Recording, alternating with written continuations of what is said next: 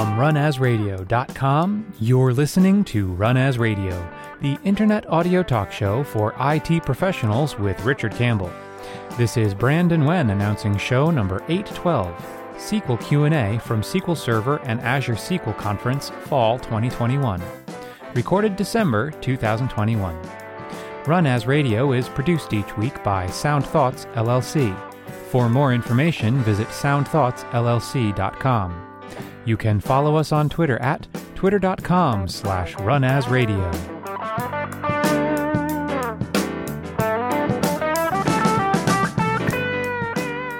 Thank you. This is Richard Campbell. Thanks for listening to Run As Radio. I'm here back in Las Vegas for the Azure SQL and SQL Server Conference. We're at the MGM Grand. It's close to the closing session here. We're doing our twice-a-year Q&A, and I have a throng of enthusiastic participants.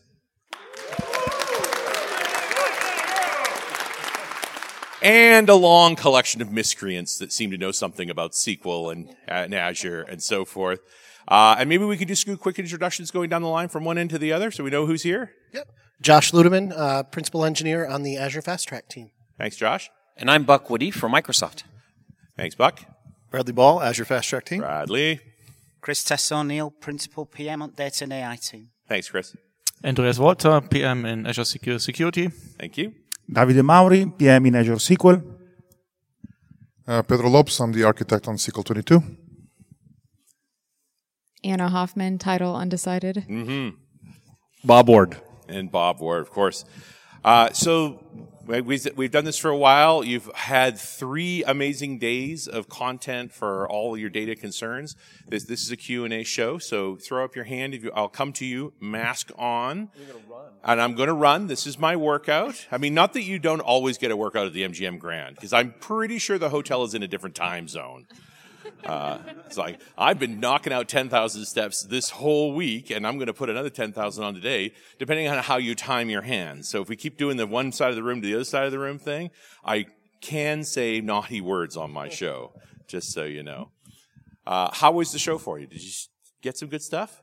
Anything you haven't gotten answered? Any questions still lingering for you? Have we got a ship date for SQL 22? Yes. We do. Yes, Richard, this is Bob Ward. You can put me on record. We are going to ship SQL Server 2022 in 2022. That's right. About as close as you're going to get, right? Well done. I can see you're heavily committed to that date, too. It's not like they haven't been able to get there before. And it's going to be much like the last version, right? Much like the last version. Way new. All sorts of cool stuff. Cloud connected, built-in query intelligence, ledger technologies. Did you know, Richard, that in this conference, I tried to hack SQL Server with Buck Woody, and I couldn't do it. Actually, caught me doing it, I guess. I should say that. It's Bob-proof. At least highly Bob-resistant. Yeah, it's Bob-resistant. Yeah, like water-resistant, right? Yes. Yeah, exactly. There are always points of failure at some point. I spent enough time living in the security land to know, nothing's ultimately impenetrable. But if you make it hard enough, you can probably drive off the bulk of folks. But he caught me. I tried it several times, right? Well, that Buck Woody, he's a tricky guy. Indeed. If you're looking for someone doing something sneaky, Buck knows all about it. That's true. Any other pop sessions? What were people happy with? Who had the busiest Big data room? and AI, very popular. Is that the questions like folks are really focused on starting to take advantage of all the data we have in our organizations? Yeah. Agreed. Yep. Yeah. Well, they're starting to realize they have to do that, and then they're like, oh my gosh, what do I do?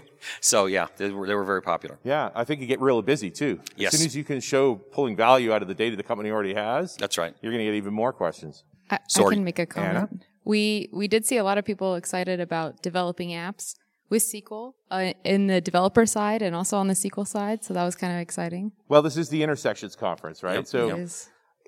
I mean, you're all experienced speakers. You've done this a bunch of times, and it's always fun to talk to somebody new, right? We cross over. We've got the M365 folks here this time. Like, there's a lot of crossing over. People just have not seen that content before, don't know what's going on that side. And so, yeah, it's great to have the devs sitting in on the data side. And maybe we can have a friendly conversation about Entity Framework. Maybe. Don't get carried away. All right, yeah, don't hope for too much. Uh-oh, there's a troublemaker at the back of the room. So pretty excited about all the Azure integrations, really cool stuff. But what's really big and new in the engine itself? For 2022. Okay, Bob, that's your sweet spot, buddy. You or Pedro, one of the two of you. You did the deep dive, man. Somebody did a session on this. Yeah. Like an hour ago. I kind of did. The thing, we don't have 2 hours now. There have been 7-minute answers. Someone start a timer. Okay. Just one in each of the 4 major areas I talked about today. So a storage engine, one of the big things there would be we have for example, ability to do snapshot backup using T-SQL. So we no longer have dependency on VSS. That opens up for you. You're able to do snapshot backups even in Linux, for example. If you look at the relational engine aspect, I mean, we've been harping intelligent query processing to death almost. But parameter sensitive plan optimization, for me, it's still the highlight of the release. But there are many others. Like we're literally trying to get query tuning in a box. Just natively. You don't have to be an expert and it just works for you. Availability, well, MI link being the big thing in my perspective that will change the game in a lot of ways, both from migration perspective to the cloud and also, just failover using the cloud as well. And what else? Security, Ledger. Yes. I mean, everyone saw Bob and Buck's demo, in the, keynote yesterday. That was not only a great demo, but it really shows the power of, something that's Bob-proof is really, really powerful. Nothing is Bob-proof, only Bob-resistant. I would like to add, even though it's all very cool, but it doesn't matter if you can get hacked, right? So that's why I would like to point out another feature in security. We are really kind of revitalizing the permission system, kind of rewriting. So from then on, you will be able to control permissions from outside of SQL Server. That is a lot of work. So all the permission checks in SQL Server will have an additional check coming from outside. Are you seeing pressure for sort of new security viewpoints coming out of the zero trust movement for cloud? Absolutely. Does that shape the way you think about security in SQL Server as well? It really does. The zero trust model is the new cool kids thing to do for security, as the landscape's just so big. You cannot trace an entire application path. So zero trust basically means I'm going to, enforce my part, and I'm going to believe that I've been breached already. And I'm also going to make sure the thing that is talking to me, I don't trust it. And it allows a very safe environment. So I think zero trust is something that we're focused on a lot, and we put a lot of it in the database. By the way, you were 1 minute and 17 seconds. So that's rookie numbers. We got to bump those numbers up. No, I won't get into I'm not done yet. Kim's I'm not done record. yet. Right? Yeah, no. So the second piece of what comes in, what is relevant for the permission improvement is that we all need to do it at scale, right? You don't have a single individual SQL Server or database. You need to sync across your whole subscription, and that's what's being tackled with this improvement. Yeah. Yeah, I mean, we're living with a lot of zero trust stuff, and sort of getting people to fall into this. And that really speaks to this next issue, which is we run our own SQL servers our own way. There's this cloud product out there, and we're just trying to bridge the gap between the two.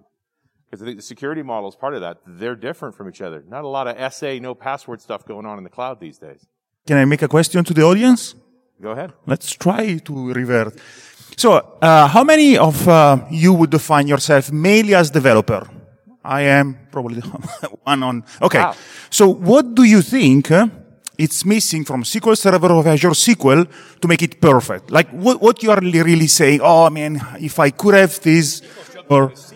Yeah. Okay. So, yeah, please. That's great. Long-time listener, first-time caller. So, the biggest thing I think right now that I'm seeing as adoption blocker is there hasn't been a lot of love to the developer feature area. So when you guys pulled CLR out of Azure SQL DB, that's a blocker. And then you guys haven't improved the feature area. So like things like regular expression parsing and all these things that I'd have to rely on CLR till today. I have no alternative, and managed instance isn't viable for a lot of my customers for a variety of reasons. So I understand, regular expression, I think I missed the first request. Yeah, so CLR. Oh, CLR. SQL CLR. Okay. Yeah, so big gap in Azure SQL DB, right? And in Synapse and other areas, obviously. But it's an adoption blocker. Like, it forces me to do VM or managed instance, right? So, a question here. How much important is for you to add that feature in the engine? What if that feature is outside the engine, you can call it? Would that be good enough? I'm asking this to understand how latency you are, open to get maybe not only C# but Python, Node, Go, Julia, whatever language will be in future. It's got to live in the query engine, right? I got to have the code to work on the data where it sits, not push it out to operate on it and push it back in. Okay. You could just anyone run else? another regex parser because that would be fun. So all he's asking for is regex. I once had a problem. I solved it with regex, then I had two problems. Oh, wait. Oh, I could have said that about SharePoint, couldn't I? I won't go there. Sorry, another question? Over there. Are we really Richard, going to do the ping Richard, pong thing? regex is for people who can't learn a T-SQL. There you go, sir. So one of the things when we migrated to Azure SQL that we found out is a lot of the UIs that we were using in Management Studio no longer work, like setting up new users, creating an index, things like that. Are you planning on bringing that back to the UI, or is it just going to be T-SQL for now? So you're talking about using SSMS connecting to Azure SQL Database specifically.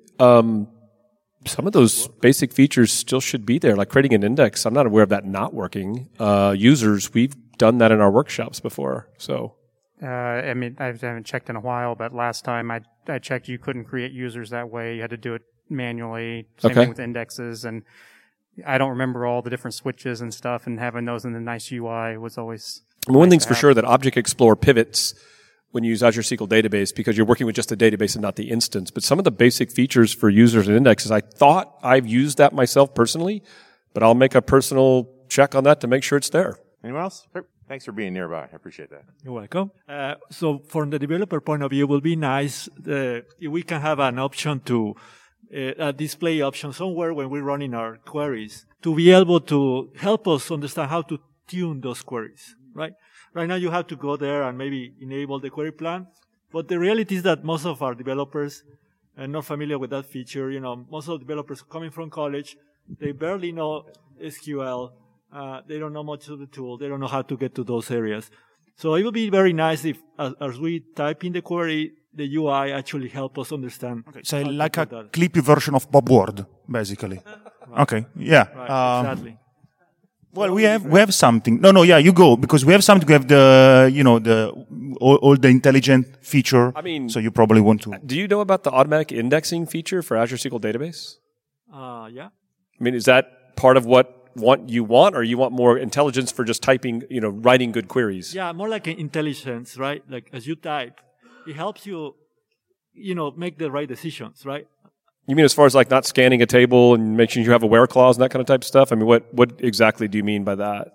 No, if you're missing an index, right? For example. Sure. It will be nice to know right away, based on the recommendations that you may get. I don't know, maybe...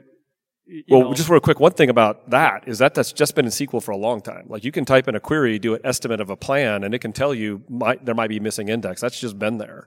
Right. But so not while you're typing the query, but it could, by looking at just estimated plan, you can get that type of graphical interface in Management Studio. Right, but you have to go there, right? I mean, it will be nice if you can get that on the fly, just for any query, maybe disable that feature, you don't want it. Do you think that should be more in something like Azure Data Studio or Visual Studio, by the way? Some of those kind of tips? I know Visual Studio, we do have some tips involved in Visual Studio with SQL. I've seen that. Have you seen the tips? There's some of that stuff's in there. I don't know if it's exactly what you're talking about, but just out of curiosity, would you rather see that in the Visual Studio interfaces versus Management Studio? Because it feels like it's a developer play, right?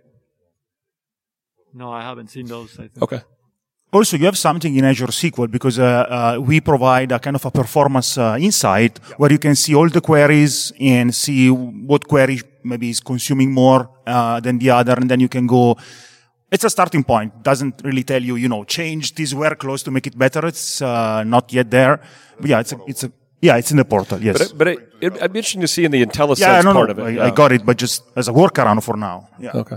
Yeah, I mean, SSMS is a great tool. I just feel like it will be a great addition, right, to have that kind of Visual Studio. So let's keep in mind that in what relates to the tool space, SSMS was born as a DBA tool. Right. It's mostly a DBA tool. Developer experiences have been tailored more in ADS, Azure Data Studio, and they will keep popping up there. So definitely we'll take that feedback. But just wanted to kind of shift the attention towards if it's a developer tool, if it's native to SQL only, that would be ADS or the data space only.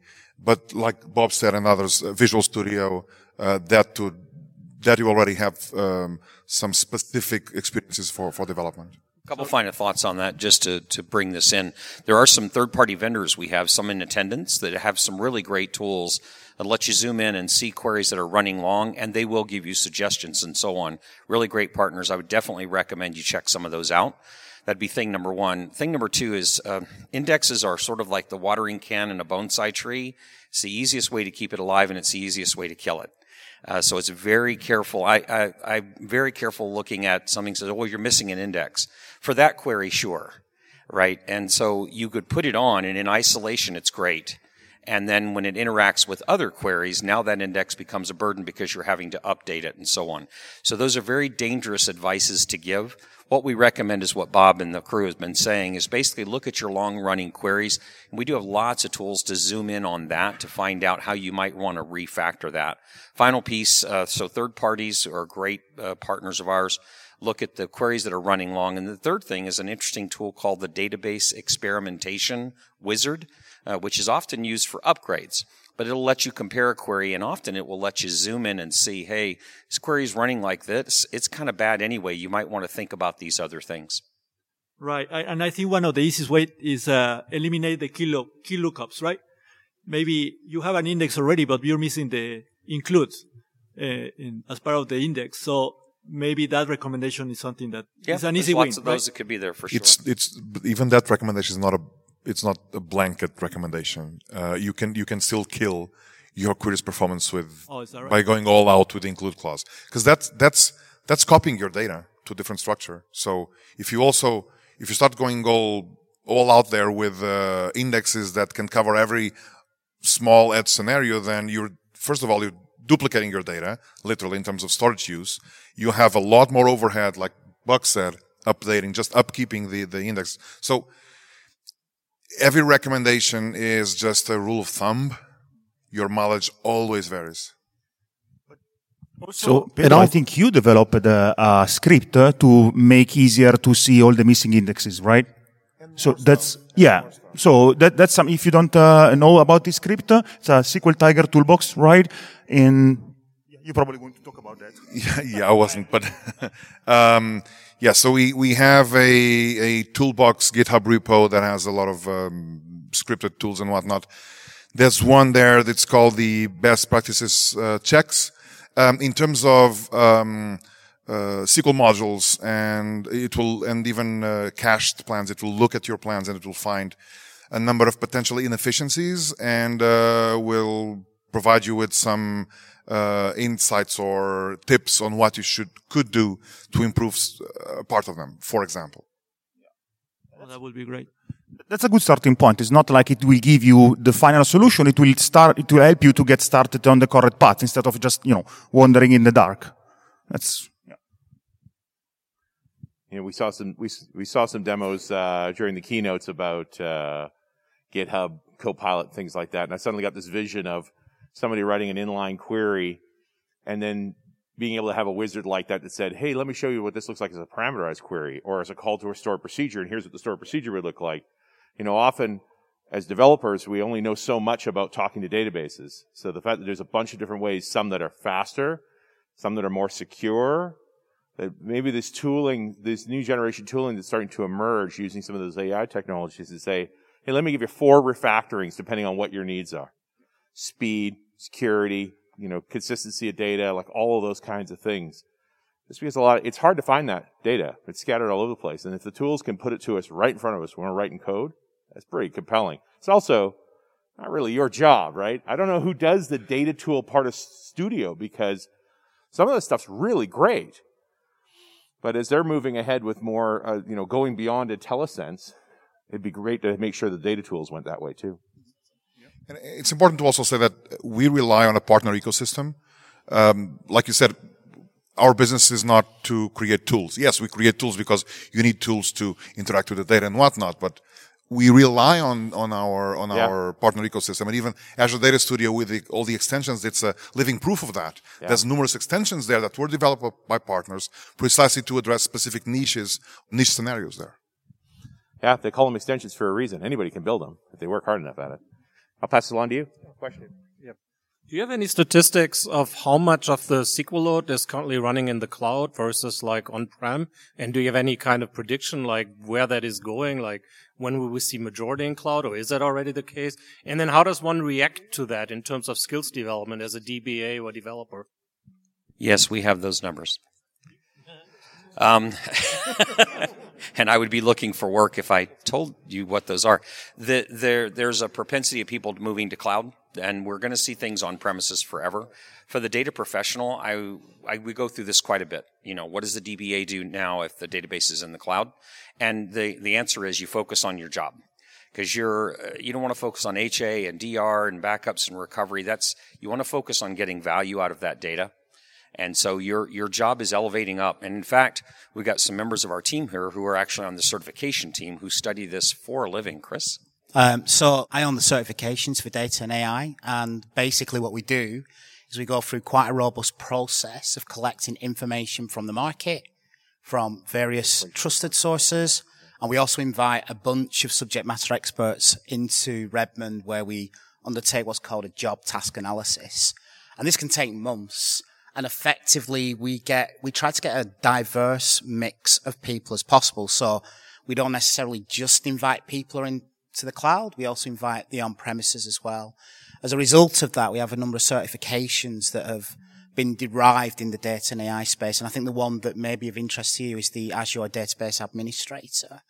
And the decision points that we came to with that was a lot of the necessary skills to be an Azure Database Administrator, also similar to what you need to be an on-premises database administrator. So even if you do have on-premise servers only, it is well worth pursuing that certification and its associated content. So you can validate your own skills and whether you have those skills, but you also learn what you don't know as well. And we refresh that every 3 months with the new market information. So. I can't share a ton of numbers, but I can share some numbers on, how many people are moving to the cloud and how fast are people moving to the cloud and what's that growing like. Today we currently have about 5 million databases running across Azure SQL Database and Azure SQL Managed Instance and somewhere close to 500,000 of SQL virtual machines. So we got a lot of stuff running, SQL Server in Azure, a lot of customers running in Azure today. And if we just think about Azure SQL Database and Azure SQL Managed Instance, from a databases perspective, we've seen about a 50% growth in the number of databases in just the past year. And we've kind of seen this like really large year-over-year growth. So I would say, yeah, people are moving to the cloud. Even you can go look at some of the market research that's been done by Gartner and other third-party companies, and they're estimating that a lot more is going to come to the cloud in the next couple years, and the share of on-prem versus cloud is going to continue. People are going to continue to put their stuff in the cloud. But yeah, there are some research studies you can read as well. It's got to be challenging to have visibility into all the on-prem servers too. Like that's not a simple thing for you to know. On-prem servers tend to live behind firewalls, you'd hope. True. So yes, we don't have clear telemetry on what comes from on-premises. Sure. What Anna is saying can also be put into the perspective that people moving to the cloud doesn't mean that they're necessarily abandoning everything they have in their own data centers. Going to a hybrid approach is very much what we're seeing in the last couple of years at least. There are systems, there are applications that make sense when they're born to be in the cloud or to be in a hybrid environment. For example, using Arc, that's the latest innovation in that perspective. But we still have growth on premises as well. I mean, it's not like we're growing in the cloud or the cloud is growing and therefore everyone is abandoning their own data centers. There's a mix of that. The data market is growing as a whole. So one of the things I wanted to say was I do a session sometimes where I do deep dives on internals, or I'll do fundamental practices that DBAs need to know. And I absolutely love doing that, and I'll hide my instance the entire time. And then I'll show that the whole time I was on a managed instance, or I was on a VM Docker container running on Arc, or I was on an Azure SQL database. because there's fundamental practices that you do on-prem that you learn on-prem, how to optimize code, how indexes work, distribution patterns for tables, for queries. And then what you need to understand on the cloud side is really that there is no hardware. It's kind of like the Matrix. You think that's air you're breathing. There's not a network card. It's hardware as software written on top of a platform. And so part of it is just figuring out the little nuances of scaling up, scaling down, and then selecting the right tool. But all of the useful knowledge that you have amassed as a database administrator, understanding how to tune a query workload, is very much of value in the cloud. There's no cloud where there's not DBAs.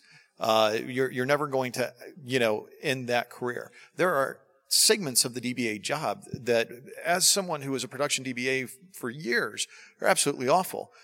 Patching servers, working over the weekend as we do server migrations or as we upgrade to the latest version. Now I don't have to worry about backups filling because we didn't have disk drive space. There's a lot of space in the cloud. I don't have to worry about taking my weekend to patch because it's an evergreen version in a PaaS service. As a matter of fact, I'm going to get some of the functionality in a PaaS service before other people get it when it actually rolls out with SQL 2022. So the nice thing is, Ted Lasso, great show, right? There's a wonderful saying for that. For every disadvantage, there is an advantage. Well, the disadvantage is I don't have the physical hardware on-prem that I can wrap my hands on. The advantage of that is I don't have the physical hardware on-prem that I have to wrap my hands around and, miss things with the kids and work weekends. So a lot of the skills that a DBA have transition beautifully to the cloud. And I think that's one of the key things to keep in mind is what I you've haven't got found is a valuable. DBA that's made it to the bottom of the to-do list yet, whether they're in the cloud or not. Let me just add, I'm glad you asked that question because I know customers want some guidance from us on where are things going. If you'll just look at our investments that we've made recently, it does tell you it's an and play. We wouldn't release SQL Server 2022 and announced it. We're going to release it without us thinking there's still an area of growth there. We actually wouldn't invest in things like Arc if we didn't think that we needed to bring Azure technologies to on-premises for customers to say they still need their deployments there. So it definitely is an and play. And if you look at the investments we make as a company, it gives you guidance where we still think there are growth areas. But you look at all the Azure SQL stuff we're doing at the same time, it's kind of made our job a little fun and more difficult, right? To do all that stuff. Without a doubt. And with that, I have to interrupt for one moment for this very important message. This episode of Run As Radio is brought to you by the Humanitarian Toolbox. Humanitarian Toolbox builds open source software for disaster relief organizations. One of the leading projects, called 2 Weeks Ready, helps individuals, families, and communities prepare for disasters using smartphones. HTBox builds and operates this and other applications on behalf of a variety of disaster response organizations, and they need your help. Go to htbox.org for more information or to make a tax-deductible donation. HTBox is a 501c3 U.S. registered charity. Your donations help support the creation of this life-saving software. Thanks. And we're back. It's Run As Radio. I'm here at the MGM Grand for the Azure SQL and SQL Server Conference. We're having our Q&A session. And I have a question right here. All right, I've talked to maybe one or two of you about this already. I currently support many multi-terabyte databases, and one of the features that came out in 2016 that could probably help with that would be the stretch database feature. Now, stretch has some issues in its current form. The first one is it's cloud only. You can't stretch on-prem or to your existing system. And I'm not sure if you can even stretch within Azure, the current system, without going through the stretch process. The second thing is that the cost of storing data with stretch is many more times than I pay for example, an instance, a standard instance within SQL Server. Do you have any comments on that? Where we're going in the future? Is it going to stay the way it is? Because I think it would be a really great thing for almost automated partitioning of larger databases. I remember today, Richard, when it was just me from Microsoft here with Paul and Kim. That was at the fun days. I'll take that on. We did talk a little bit, and I'll just tell for the entire audience. We've heard exactly that feedback you said about stretch, about price point and so forth. We've also heard it can be potentially a popular technology. I'd just be real transparent. We're still evaluating what to do with it. Should we still keep that as a cloud technology? Should we still continue to invest in it? Should we make it an on-prem investment? So I appreciate you giving the feedback. Pedro and I have already given the feedback directly to our team about that kind of type question, but there's nothing right now that I can tell you for sure we have firm plans to enhance it or to put it on-prem today. So I have a couple of specific questions. Is the query store now supported in any replicated database in SQL Azure? Yeah, so that is also coming. We are investing in query store support for secondaries. I've been discussing that in the scope of SQL Server 2022, but query store is a fundamental piece in all our intelligent database roadmap.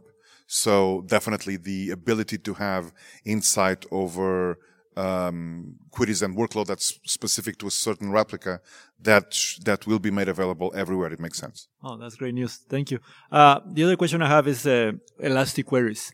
So we use it a lot in SQL Azure, but obviously there's a drawback about the estimated count always being 1. Is that something that we're gonna address? So you mean Elastic Client, right? Yeah. So it's going to be like, kept it as is. It's like a mature technology. So you will be still able to use it. But at the moment, we are not doing any investment on that. And so it works. If you want to use it, go for it. But yeah, at the moment, it's just what it is right now. Yeah. Okay. Now, in terms of index recommendations, is there any, we talked about this briefly in my previous question, but is there any time that you want to ignore those recommendations? Coming out of where? Because we have the assessment API that Bob discussed during his VM session, for example. We have performance insights that you can see in the Azure portal that are coming precisely from recommendations coming out of the query store, for example. When do you want to ignore them? We even have the auto-indexing service that will try on indexes for you, and then if they don't work, we roll back. Mileage varies everywhere. So, and best practices are rule of thumb everywhere. We try to be as precise as we can in terms of if you have a recommendation, this is coming from something we observed in your workload or in your environment, but you deploying it, using it, monitoring closely, and then making a decision based on your own observations is still the status quo. We're working towards feedback systems that will allow us to experiment something, and then if it really doesn't work, pull it back. It already works with indexing service. We're working inside the engine to do some aspects like that, but it's a roadmap. We're not there yet. This applies to anything with any software, right? Anybody who's going to give you insights or recommendations, it's recommendations. It's an assistance. Vulnerability assessments, the insights he's talking about, best practices. One of the reasons why, vulnerability assessments gives you a baseline option. Hey, those 5 that you said based on an industry benchmark doesn't apply to me. So I'm going to go mark those as a baseline and we won't scan those again. So I would just tell you that, that's a little bit why you still need your expertise and advice per the workload. That's what he's trying to say. Per your workload in your business, does that really still apply to me? We're going to try to take a more holistic approach, as you can imagine, to apply to a lot of different businesses and workloads, where it's you to try to take those insights and decide to apply. Where does it apply to me? Where doesn't? Missing index is a great example for years, right? Those DMVs. Anybody in the community will just tell you, wholesale, do not just go accept exactly what they say. But if you look at what we do in automatic indexing for Azure Database, we do a machine learning approach there. So we watch your workload over time to give those recommendations, to take that into account, plus what's in the query store to make smarter decisions. So I just want to complete the answer on the Elastic Client library. So the library was born in a time where, database were, big, but not big like now. And it was hard to handle, 50 terabytes single database. So that's why you wanted to shard. Today, unless at least if you want to move to Azure and you're thinking of using it in Azure, with Hyperscale, you can handle 100 terabytes database. So I don't know your scenario, but if you were using the Elastic library to shard database to make the database more manageable, because in the past it wasn't, easy to handle 10 terabytes or 50 terabytes database, and you are looking to move to Azure, I would say probably the best place right now to be is Hyperscale. On premises, of course, it's another story. Elastic queries is for creating. Oh, so you are referring to Elastic Query because yes. There are several technologies. So I was referring to Elastic Client. Elastic Query, I think we deprecated quite long ago. Who knows about that? Elastic Query is the ability, if I remember correctly, to create a sort of a linked server from Azure SQL or for example, Azure Data Warehouse and query an Azure SQL. But I think it was deprecated many years ago. Well, it's still working for us, but of course, we don't remove stuff, but I think it was deprecated. Yeah, that's exactly correct. Okay, so I'm pretty sure I heard it depends in there. I mean, but you bring up the real salient point. It's like you know your workload, and you guys provide some great tools to help us know our workloads. But ultimately, you're recommending at a very generalized level, and recommendations should only be so precise. So it's great that we have those recommendations and we look at our workloads and have to assess, does that make sense for us? Is that going to make a difference for us or not? We're working towards making that ever more automated, ever more precise towards your workload. But yes, we're still likely years away from getting that North Star. I mean, I was always a big believer in leaving query analysis on my production database as long as I could, but that was typically minutes before the IT guys were freaking out of the overhead that it was adding. Now that it's your service in the cloud, leave it on, please. Not my problem. But that's why I think one of the reasons your AI tools are getting better and better is you're seeing my entire utilization of my database over long periods of time. You can learn things I could never afford to learn. Listen, all the investments we're doing currently in intelligent query processing, every single one is derived out of observations we've had over Azure telemetry and interacting with customers and support cases. It's all data driven.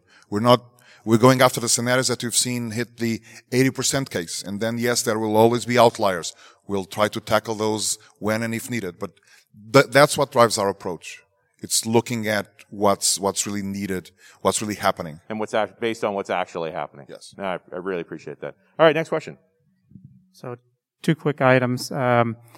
We have a hyperscale with a read replica. In the Azure portal, it does have a graph showing the statistics, the usage, I/O, everything. It would be wonderful to be able to drill into the primary or the read replica there and see the performance instead of the aggregate of both.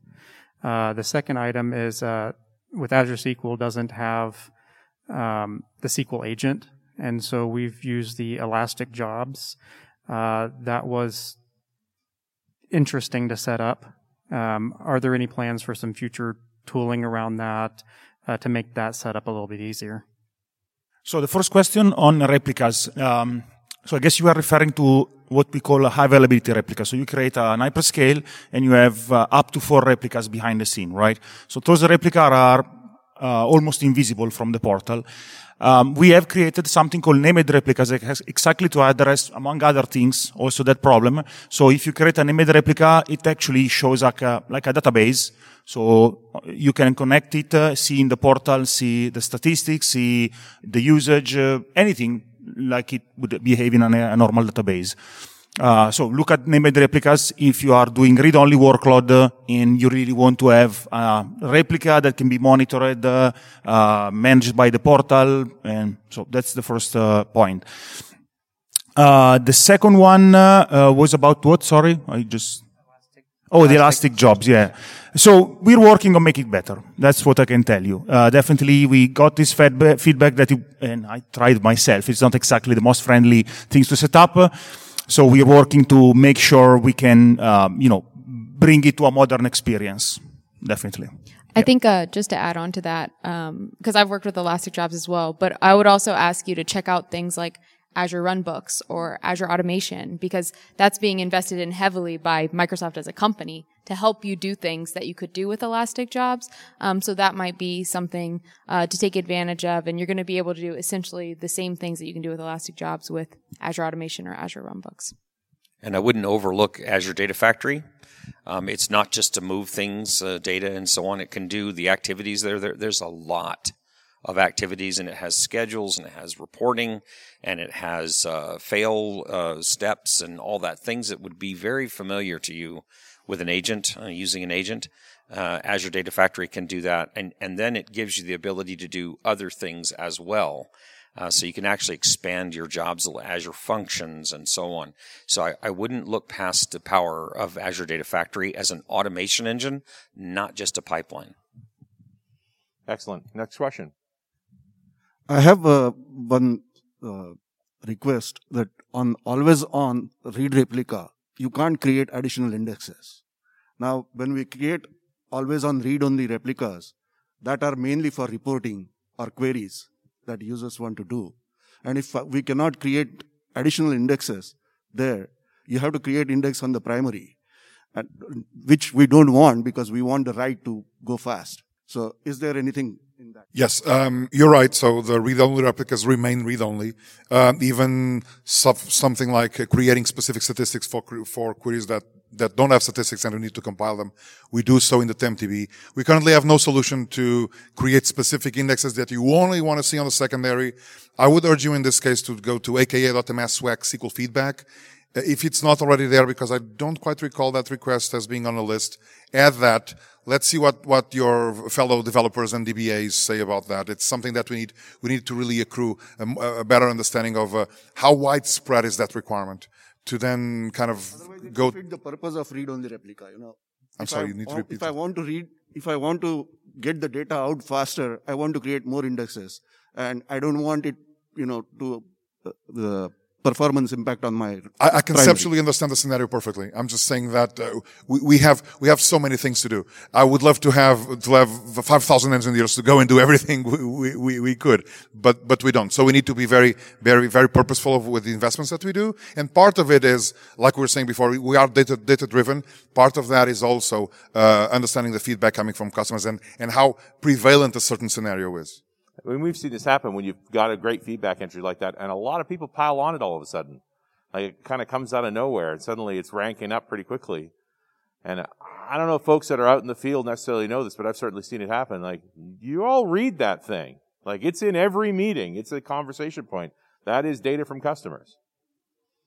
Precisely. All right. Precisely. That's the way to go. Make some of that happen. All right. Next question. All right, so in the T-SQL language, has there ever been a thought to maybe add the idea of a constant variable? What I mean is that in a scenario where basically you're creating a stored procedure and you want to actually use a value again and actually get it to treat it like a literal, for instance, like let's say get date, if I actually declare it at the top and then use that variable throughout, I actually get a way worse plan than if I just use get date throughout, right? From a coding practice like that, starts to be very difficult to maintain because you're just like, well, why shouldn't I be able to just create a constant basically at the top that I want to use throughout the execution of a query? So you're talking about we have a global variable that you could set that will persist through transactions. So how do you actually declare that then, I guess? You just declare it as a global variable and it will carry all the way through. It's right in T-SQL. Oh, okay. So you already have then a constant basically at this point? Yeah. You can do temporaries that'll only last the transaction, and you can do globals that will But last I think is referring back to the quality of the resulting plan. Oh, the quality of the resulting plan. Yeah. And the short answer is no. There's no way to achieve what you're saying, in the sense that either it's because the function that you're using is non-deterministic, so therefore it can take even using the same data set and the same parameter, it can still yield a different result. That's one. We always keep certain calculations to runtime. The other one has to do with if you're using a variable. Yes, you may have a global variable and whatnot, but if you do that technique that just mentioned, for us it's still a runtime only construct. We can't optimize in compile time because we could rat hole into a whole different area of bad plans. So this is the long answer towards we don't have that specific scenario covered.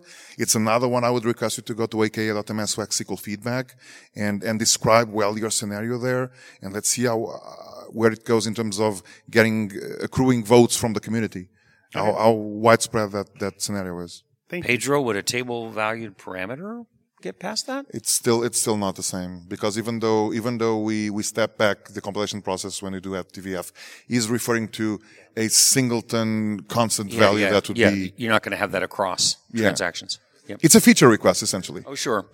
Yeah, it's an interesting problem because I'm, of course, immediately thinking about the way your query processor works. And when you put get data in, it knows what that's going to be. It's a little more deterministic for it. Then there'll be a variable here. Hope for the best. So you guys have done some great work in scalability and growing the engine over time. And, you've added some resumable pause things, which are really nice to help us handle larger workloads. Gentlemen over here, multiple terabyte databases. Plenty of my customers are in that spot as well. But there are operations we perform in deployments that cause us lots of problems across time. Have you given any thought to versions of the schema so that we could get to zero downtime deployments, which is something we can't do very well right now? Which touches the engine, the security pokes, right? There's a lot of things there. And Oracle's doing that.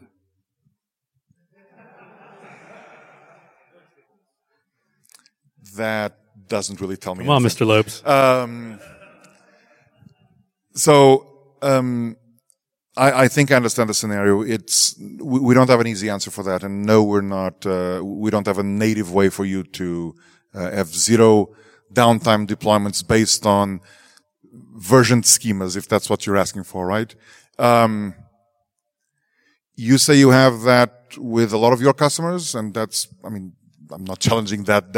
Absolutely, right? Like if I do anything that touches data, like, right, I can add a column to a table without a problem. But if I have to add a not null column, that's a significant change. And if I have to add that transactional, that's a substantial delay. So deployments are not taking seconds or minutes, but could take tens of minutes or hours on large databases, which is a problem, right? It's a problem in the Synapse data warehouse world. It's a problem in the relational OLTP world as well.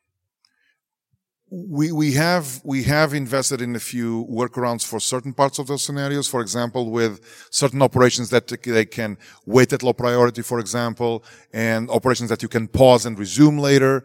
Those are the current workarounds that we have possible, and the ones that we have been adding precisely because we can't address the entire space all at once. I'll just be frank about that. But for the most prevalent scenarios that folks really call out to, we have been trying to address in that fashion. Steve, it's another one that I would ask you to accrue votes from the community.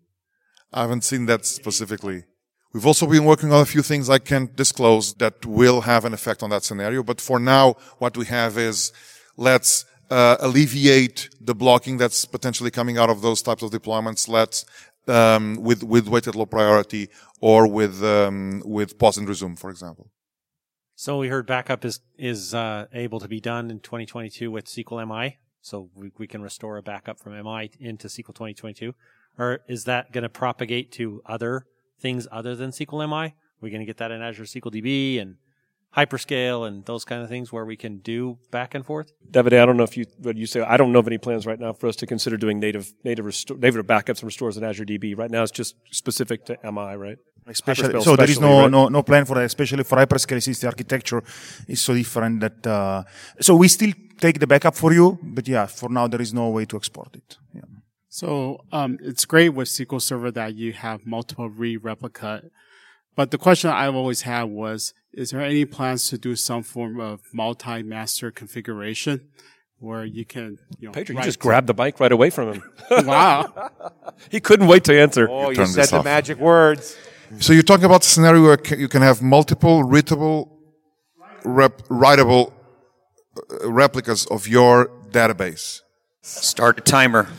So with SQL Server 2019 CU13, we released a scenario for peer-to-peer replication, which is based on last writer wins, which is essentially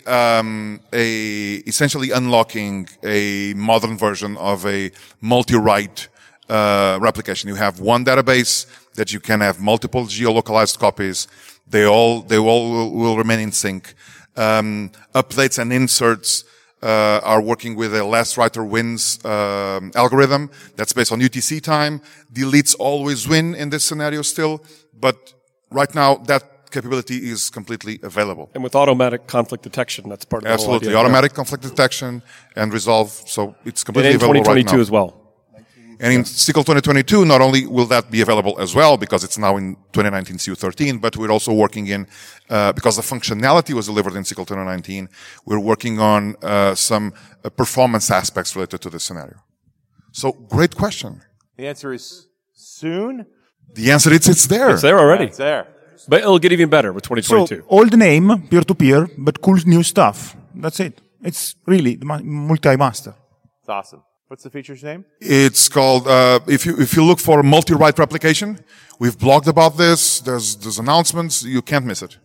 Just look for multi-write replication. Kevin blogged about it. Yeah. All right, question. SQL Server on containers, where do you see the use case for that apart from me, like, using that for a preview, watching a preview without having to install it, but like in a real production shop? So the question is about SQL Server containers. So I'll say a few comments and I'll let Mr. Woody chime in as well because he spends time in this space. You know, one of the things I sell people on containers alone is a dev scenario, not as much production. It can be used for production. We have customers doing that with Kubernetes. But get rid of your dev servers, man. I mean, if you're a SQL Server administrator and you're tired of developers like Richard Campbell blowing up your dev SQL servers, you just don't want him to mess with that. Containers are this consistent image of SQL Server, right? Great perfect story is Buck and I doing these demos together. We were kind of mucking around with a SQL server we were sharing. This is a true story. And Buck goes, the heck with you, Bob. I'm going to put it on a container. So a consistent container, cross-platform, works with Mac, Linux, Windows. The great patching story with it. You don't patch it anymore. You just switch to it. So the number one story I go out of the gate with, besides just production, is have your developers use containers first for SQL Server. And I would say also the community's kind of told us they're starting to use that for a lot of demonstration purposes. It's so easy. Look at Grant. It's like, yeah, that's me there.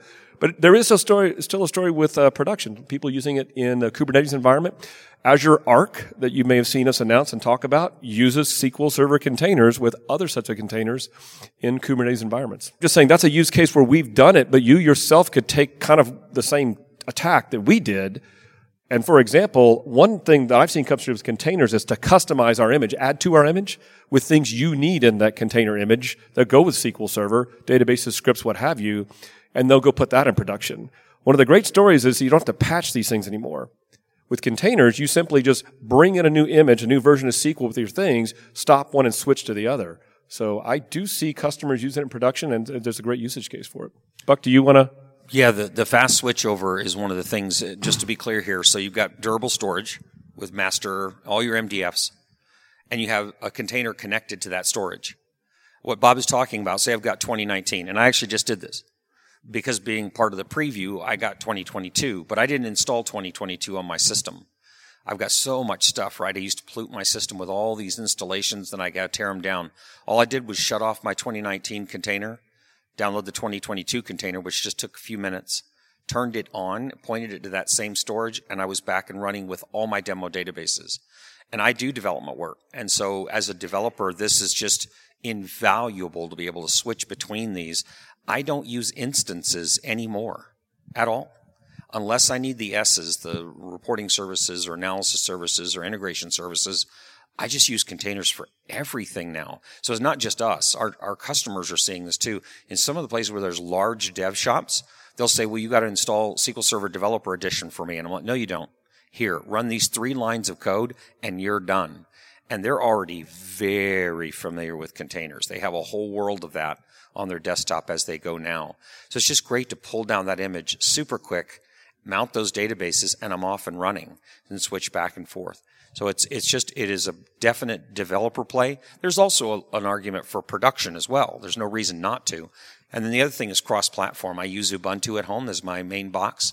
And so I use it there because, I can install SQL in seconds on a container. Oh, absolutely. Yeah, I use durable storage. So you're going to use volume mounts. And that storage is somewhere durable on your hard drive. And then you have and that's just good practice anyway, right? But the difference would be a DevOps play there. So you can use Azure DevOps where the databases are with the container, okay, because you're just using DevOps to go spin up containers to do testing. I've done that scenario as well. Again, a pure development play. For production, you definitely want a persistent storage outside the container. Yeah, persistent storage is also a place to keep that test data, all of those sorts of things. You don't store data in containers. That's not what it's for. It's just it's sort of a mindset thing as well. But I'm also always concerned when you start talking about, the dev and QA process using a different architecture than the production process. So that leads to unintended consequences. And containers scale. Containers can run. It's just make sure you match the architecture to the need.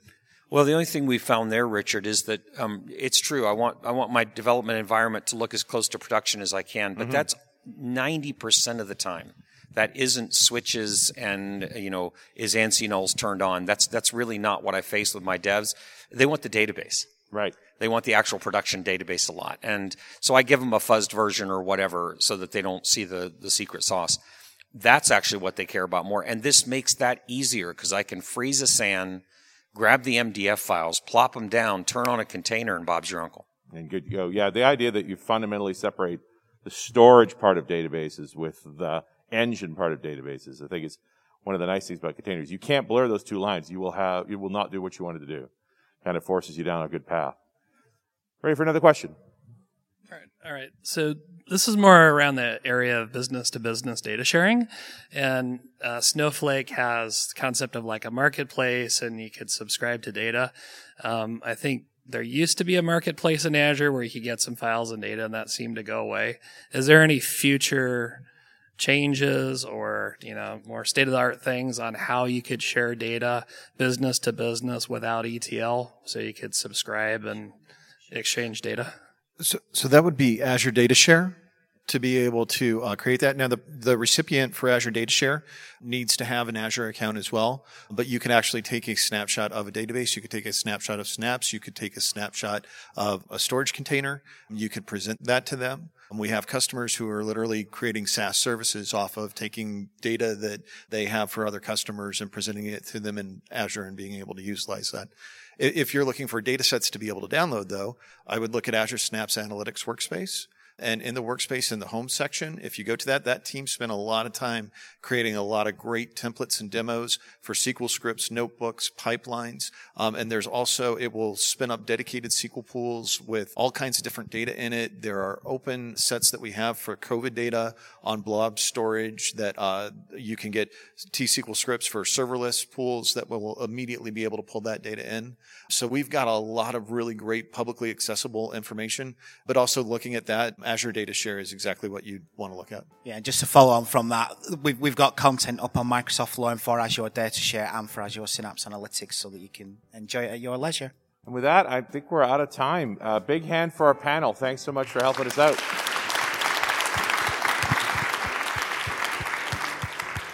And we'll talk to you next time on Run As Radio.